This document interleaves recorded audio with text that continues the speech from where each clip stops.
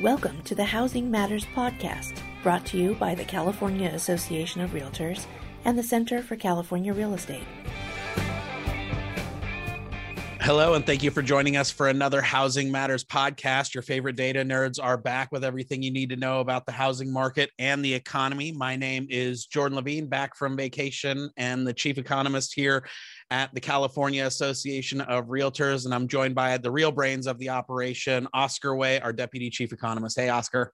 Hey, everyone. How's everyone doing? I know we've been out or haven't been put one up for 2-3 weeks, but we're back. We are back, and I took a much needed vacation. I think that's like the first long vacation I've taken like that since even before I started working at CAR almost 6 years ago. But a lot has happened in the interim, and so it's exciting to be able to be here to catch you back up, because we're going to talk both about the March press release that went out while I was away and talk about the ongoing growth in both sales and prices. We're going to look at some structural issues this time, because I noticed that while I was out, folks have started to ask whether we're in a bubble again. You're starting to hear that B word get floated around. So I wanted to share some analysis that I dug into when I got back, just to kind of reassure myself that I wasn't missing something important. And then Oscar did a phenomenal analysis for our recent business meetings, which just closed out, looking at some of the relevant proposals in the president's new infrastructure bill, which also comes obviously with some changes to the overall tax environment. So I think it's going to be a really fun episode with some really meaningful information. But let's start with just the basics, because you guys crunched the numbers while I was gone, and it looks like the housing market itself in March continued to do pretty well. Yeah, and you said it right. A lot of things happened, in the last 3 weeks, 4 weeks or so. And the market has been continued to stay very, very hot. And that's one of the reasons why people started wondering whether home prices have actually gone up quite a bit, right? Whether we are in the B word cat arena. Maybe it's going too well, right? Right. I mean, from, and it's not only at the state level, it's also at the national level as well. So let's take a quick look. There are reasons for why we are seeing, a significant increase in demand. Well, of course, compared to last year, but also, some home prices remain at an elevated level. Right. So let's take a quick look at some of those numbers first. I'll throw those numbers out, and we can, have a meaningful discussions from that point on. So let's start with, home sales. Of course, that's always something that people pay attention to. And March, remember what happened last March, right? That's when we had the shutdown, right? Yep. So it's not a surprise to see that on a year-over-year basis, we continue to grow at a very, very strong level. In fact, it's up close to 20% compared to 12 months ago. Yep. And sales level, it's still at 446,000. And I know, I said still. That is because when compared to the last couple months, that may not seem to be as strong, but it's still a very good level. Right. So yeah, on a year-to-year basis, the thing to keep in mind is that we're now entering that point of the year where things started to really initially fall off with the onset. And so that does tend to pump up those year-to-year declines. And we're still running at about a 450,000 unit pace. But I'm glad you brought that up, because it is the third month in a row where we've seen that pace fall in terms of the overall level of home sales, right? We're still growing on an annual basis, but if you go back to where we were at the end of 2020, we were at the highest level of home sales that we had seen in 15 years. We were at almost 510,000 units. And even in February, we were over 460,000. And so even as things continue to outperform 2020 levels, we aren't able to kind of maintain those all-time high levels that we had enjoyed for so long, really through, the whole second half of 2020, really. Yeah. And I mean, we kind of knew, I think we have been saying it, and we have mentioned it before, that, yeah, it's going to slow down a little bit in terms of the level of sales. And we also have mentioned, I think probably in the last podcast, that yes, we do expect that we are going to see some really strong year-over-year growth in, let's say, April or May or so. So I'm glad that you reiterated that. Yeah. And it's pretty much across the board. If you look at, different counties, we're looking at 44 counties out of 51 counties that experience increase on a year-over-year basis. But also we continue to experience some issues on the more affordable end. I know the high end continue to increase by triple digits for certain price category, but the low end continue to tighten up in terms of supply, and that actually affects sales a little bit. Yeah, definitely. And you see that all the way across the board. And I think that's the important point, right? Is when you think about why we're not able to maintain that 510,000 unit pace, or, even if you look at our forecast, we're still optimistic. We're calling for a double-digit growth in closed sales this year, but we're not going to be able to maintain that 20% year-to-year increase. And for me, I think that comes down to the supply issue, right? And you can see that in our unsold inventory index, which is still depressed, right? And you can see it just in the number of homes that are available for sale. And so, which I think they've been falling by more than 50% for the last few months. And I know, yeah. That, so that's for me the bigger issue, because we do think the economy is going to get better. When you look at the COVID numbers, when you look at the unemployment numbers, when you look at consumer confidence, all the big major economic indicators are going to get better. But the reason why we can't keep up at 510,000 home sales every month is because you can't put buyers, I think, into homes that aren't for sale. And that too, just like the sales growth, the decline in listings is also broad-based across almost every part of the state. You're absolutely right. And just listening to, how you talk and how we actually, have this conversation, I think we're getting very used to having 20% sales growth. So whenever it's actually below, we're complaining. Right. Exactly. But it's very true. Supply is really the reason that's tightened up, not only on the demand supply side, but also the demand side. Right. And it's across the board, as you said. 49 out of 51 counties actually experience a year-over-year decline. Only two counties, and they are San Francisco and Sonoma. San Francisco is not, it's not a stranger to, increase in supply, because we have seen, San Francisco have done some unusual stuff. But maybe it's not unusual for people who live in San Francisco. We're just looking at it from the data. From the outside. Review. Yeah, but active listings continue to stay at a very low level. Now, we have been talking about active listings overall. That's total active, right? That's how many are actually out there for sale. But there's kind of a stock and a flow component, right? Because the actives is like the snapshot of how many is for sale, and we go on.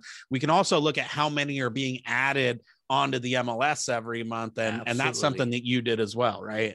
Yeah, it's, we looked at new listings, the listings that's being added on a monthly or a weekly basis, and we realized it's really not that much. It's only 2% increase compared to last year. Right. Now you have to take it with a grain of salt too. Now 2% is not a bad thing, right? But keep in mind what happened last year. Right. During this time of last year, we actually had a shutdown, so it's actually at a very low level. So a 2% increase from last year is really nothing.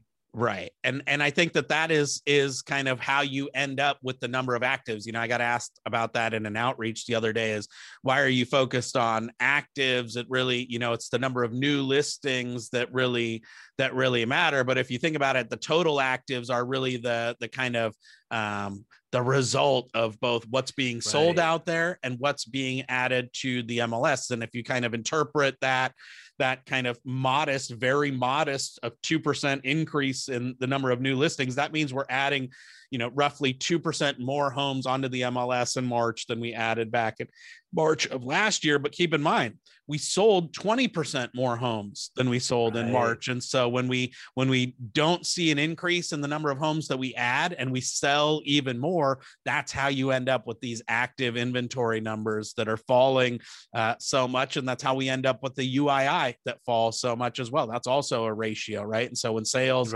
go up a lot and listings don't change much at all, then we fall even farther behind the 8 ball in terms of overall active supply. And of course, it doesn't just end with having a tight market, right? And this is probably why we belabor this point so much. It isn't just because we care about it from the standpoint of our members, although that's, obviously we, our members do better when more folks are able to buy and sell and own their own home. But what it means is that it actually threatens the ability for more folks to be able to achieve that American dream. And I think that the consequence of this tight supply is showing up for us when we look at the pricing data. Yeah, it put a lot of upward pressure on home prices, especially, areas or price segments that have very, very tight inventory. Right. And so, there's no question, no doubt in mind that, yes, we are going into the spring home buying season and we are going to see home prices increase. That's typically what happens, but not at the level that we have been seeing in the past couple months. And, in March, in fact, even before going into the actual home buying season, spring home buying season, we already set a new record high. Yeah. And that record high was actually, compared to February's number, actually is a significant jump. Yeah. And we're seeing back-to-back record highs. Like every month is a new record high this year. And we're at almost $760,000. And that's a median price, right? So keep in mind that is the point at which half the homes sold above and half the homes sold above. That means that 50% of the homes that we sold in California last month sold for more than $760,000, which is just pretty incredible. It's also incredible just from a growth standpoint because the unfortunately the growth is far outstripping anything that we're seeing in terms of income growth, right? Absolutely. I mean, I would love to see 29% income growth from last year, right? But reality is we're not seeing that. I mean, granted, we've talked about this before. Part of it is because of more high-end home being sold. Yep. So when you look at the state median home price, of course, we're seeing higher end properties being sold also by location as well. I mean, you're seeing probably more homes being sold in the Bay Area. But still, I mean, there are quite a bit of increase in price built in there.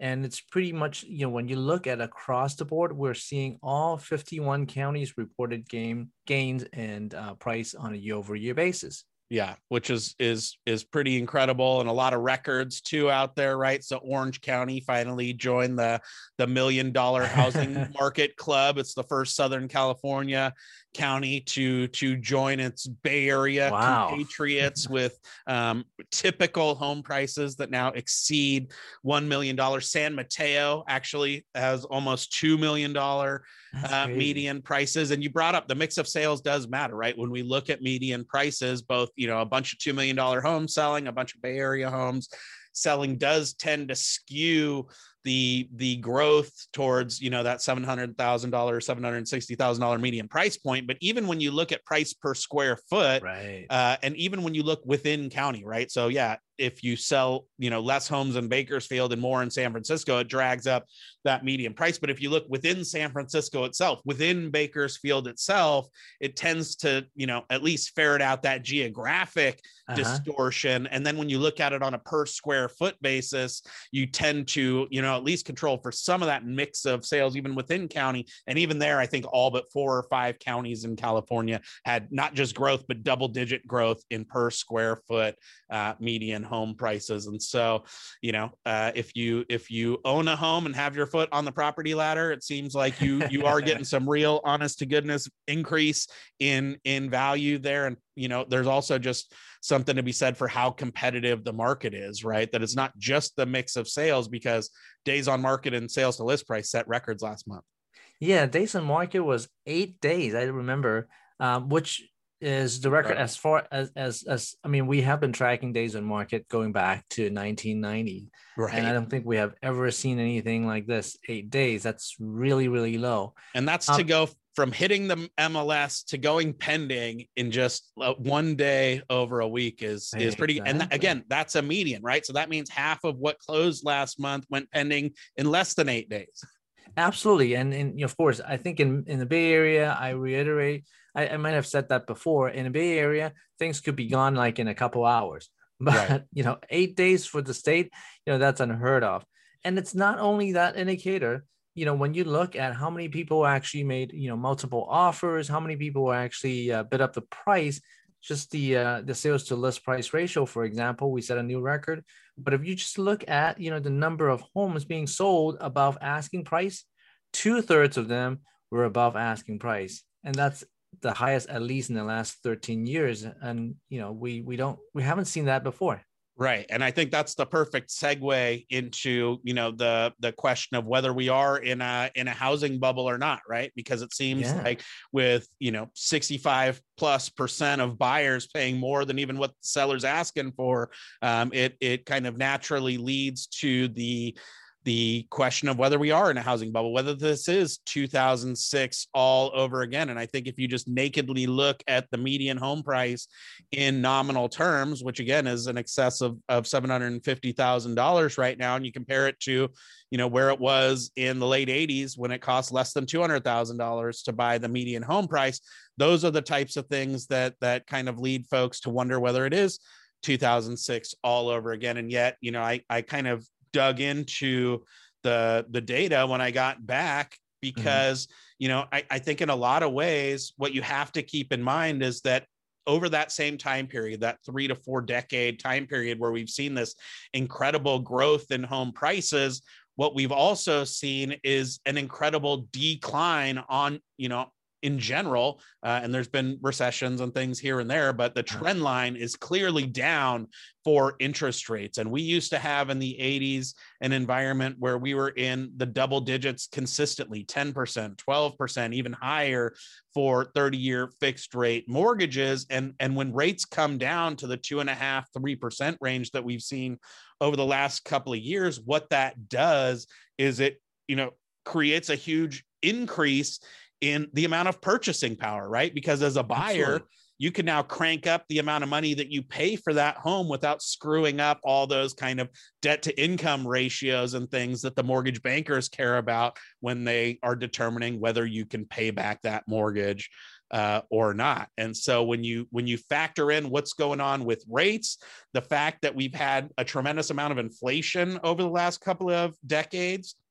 that have just increased the cost of all goods and services, right? Haircuts, cars, yes, homes and everything else, wages, everything in between. And when you bake that in addition to the interest rates, and then you also factor in what's happened with both nominal and real incomes in California, what you see is that that explains most of the increase in prices. Folks make more, they have lower rates, and that means that they can afford to pay more for those homes. And if you think about it, just from the kind of standpoint of California's housing market, we're hugely inventory constrained and have been for a very long time. And so what does that mean? That means that buyers need to be as competitive as possible, which means that those, windfalls that you get from having more income and lower interest rates tend to just get passed on to the home price, because you need to go in with your best foot forward because there's not enough housing here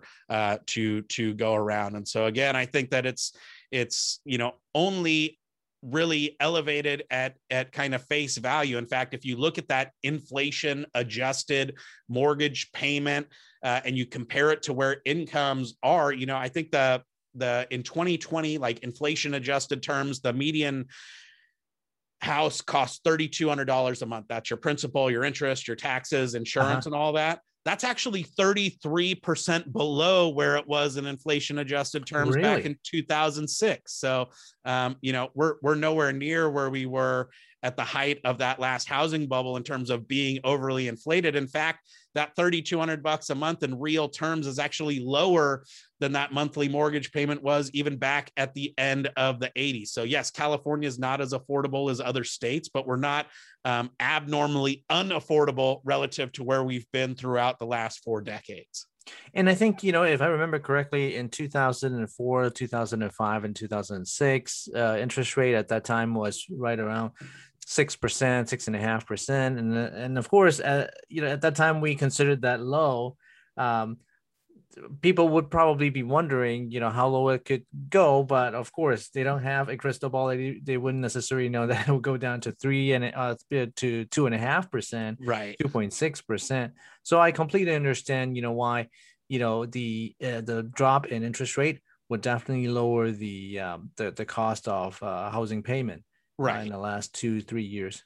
Yeah. And I think, the composition of that 3,200 and change mortgage payment is a lot different now, right? Why it's $3,200 a month now is different than why it was $3,200 in real terms in the 80s. Back then, we had really low prices and really high interest rates that, led to basically the same bite out of your paycheck in real terms that you have today. Today, we have really high prices and really low rates that ultimately lead to that same basic level of affordability or unaffordability that we've pretty much always had. In fact, if you look at that monthly mortgage payment and you compare it to median household incomes in California, I think 43% of income is consumed by that monthly mortgage payment, and our 40-year long run average is 41%. So we're not particularly abnormal. And just for frame of reference, in 2006, I think it was like 76%. So it's they're high in nominal terms, but it's mostly because people are making more and they don't have to pay as much for that debt anymore.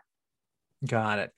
So, but we do expect, a little bit of a slowdown also, right? I mean, we are setting new record high, and we're going into, the home buying season.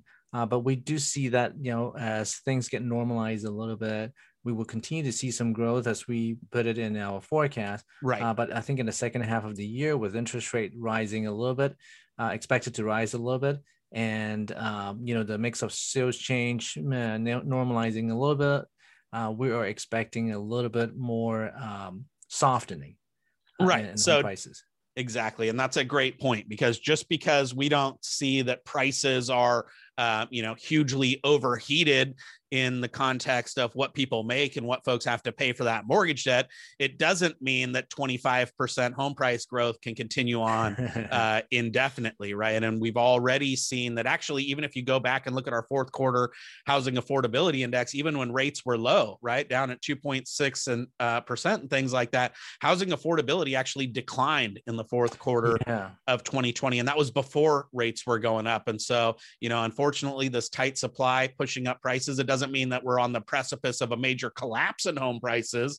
But, with folks being priced out now of the market, especially as those interest rates rise, that's going to take a bite out of the demand side. And I'm still a firm believer in the idea that supply and demand still works. And so eventually, once we don't have to worry about getting sick, I do think that these high prices and fast time on market and price premiums will lure some sellers back into the market. And just by virtue of having more supply, that should also help to cool off home price growth as well. And I hope, you're right in terms of getting more supply. And I think a lot of realtors, a lot of my members do want to see more supply. With the type of supply level that we have right now, it's really, really tough. Now, there are other factors that could affect, supply and demand as well. And, here's a third segment that we want to talk about is, some of the latest tax proposal, put out by the Biden administration just last week. Exactly. And they have a big infrastructure plan, and they decided that they weren't just going to run it up on the government credit card. And so they were going to try and find ways to pay for at least some of this stuff. And a couple of those will have implications for us one way or another here in the real estate industry. And Oscar did some great analysis that I think is really illuminating. But if you could, Oscar, talk a little bit about the proposals for the 1031 exchange, because I know that for our members that work with investors or that are real estate investors themselves, they rely pretty heavily on those kinds of current provisions in the tax code. You're absolutely right. There are a few proposals that's being put out, and 1031 is one of them. Just very few word what 1031 is. 1031 is the like-kind exchanges that allows real estate investors to sort of defer the taxation when they exchange real property. So, when I sell a property, if I have a property as an investment property, when I sell it, there's capital gain involved sometime. And if I want to defer that gain, I could buy another property with equal value and then, use that as the next up. So 1031 allows people to do that, allows investors to do that. But the Biden, you can kind of let it ride, as it were, right, and move on to your next investment. Exactly. And of course, one of the tax proposal that Biden put out was, well, we need to put a cap on it because, well, remember, some of the American Family Plan, American Rescue Plan, that does involve a lot of taxation, a lot of tax to be collected, right, so that they can fund those propositions. In order to do that, they have to actually do some taxations on some of these proposals. 1031 like-kind exchanges is one that they actually put a cap on. In fact, now there was no cap before, but the new proposal suggests that they should put a 500,000 cap on the capital gain, which it does have an effect on sales demand and supply. So how so? I did some analysis, as you said, on what the impact is if we actually have a cap on 500,000. Now, first, let's take a look at how many properties actually have a 500,000 cap gain. Right. Now, other places, maybe not a lot. In California, that actually could amount to quite a bit. Most states don't have median prices that are in excess of 500,000, so it makes it tough. Exactly. And we've done some research. We know that people actually keep their property a little longer than before now. So it actually generates quite a bit of capital gain. In fact, about 30, close to 30% of the properties actually have a capital gain of 500,000. Of all the sales that we have seen in past year, that's a lot, because people keep their property for 6 or 7 or 8 or 9, 10 years. So that's quite a bit of properties, but not all of them are being used as 1031 exchange. So we're looking at about 8%, 9% of the properties. That's right. still not a small amount of number of properties. We're looking at 30 to 40,000 sales every year that could be affected by that 1031, phase out or 1031 cap. Right. That's not a small amount. And in certain areas, it probably is a little bit bigger. For example, right. Bay Area could amount to more than double digit. So that definitely have an impact on demand. What about the supply side? That's what I was just going to ask, because if you are now going to face a tax consequence by moving out of one investment into another, does that then provide an incentive to just hold on to investments then, right? And not have as dynamic of a portfolio, I guess, where you're just going to have more of a kind of set it and forget it approach to residential real estate investing. Yeah, and of course, until the tax proposal actually turned into an actual tax law, we may not actually see the impact, we may not see the effect. But we did some surveys before. We noticed that people are generally investors and also sellers. Right. They when it comes to capital gain, they have to think twice before selling. In fact, about a quarter of them think about have to delay selling their properties because of capital gain tax. Absolutely. So if you actually eliminate or put a cap on 1031, it does have an effect on people putting their house up on the market, which could lead to maybe 10% a decline in supply or so, just because of 1031 exchange. The actual number, of course, we have to crunch and see how it turned out to be, but that definitely has an impact on the supply and the demand side. Yeah, absolutely. And I think, which kind of leads to the next kind of set of provisions, because they're going to jack the top tax rate back up to where it was before the last administration passed their tax reform and lowered individual and corporate tax rates back down. And then also what they're going to do is they're going to make the capital gains tax rate for folks that are making over $1 million a year actually be that top tax bracket, right? So it's not going to be the kind of 15 or 20% corporate tax or capital gains tax rate that folks currently have to pay. If you make more than $1 million a year, you're going to have to pay that kind of top tax rate. So you're going to have both more of your kind of earnings exposed because there's going to be a cap on how much you can kind of shelter from capital gains by using a 1031.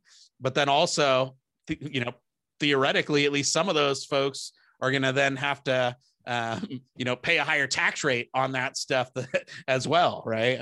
Yeah, essentially, they push it up from roughly about 20%. They essentially double it, from Right. 20 to about 40%, 30.9.6%, not including that surtax of, if you include that surtax, it's over 40%. I think it's 43.4%, something like that. And again, it goes back to, where you're at. Now, in California, you tend to have a much higher capital gain compared to some other state.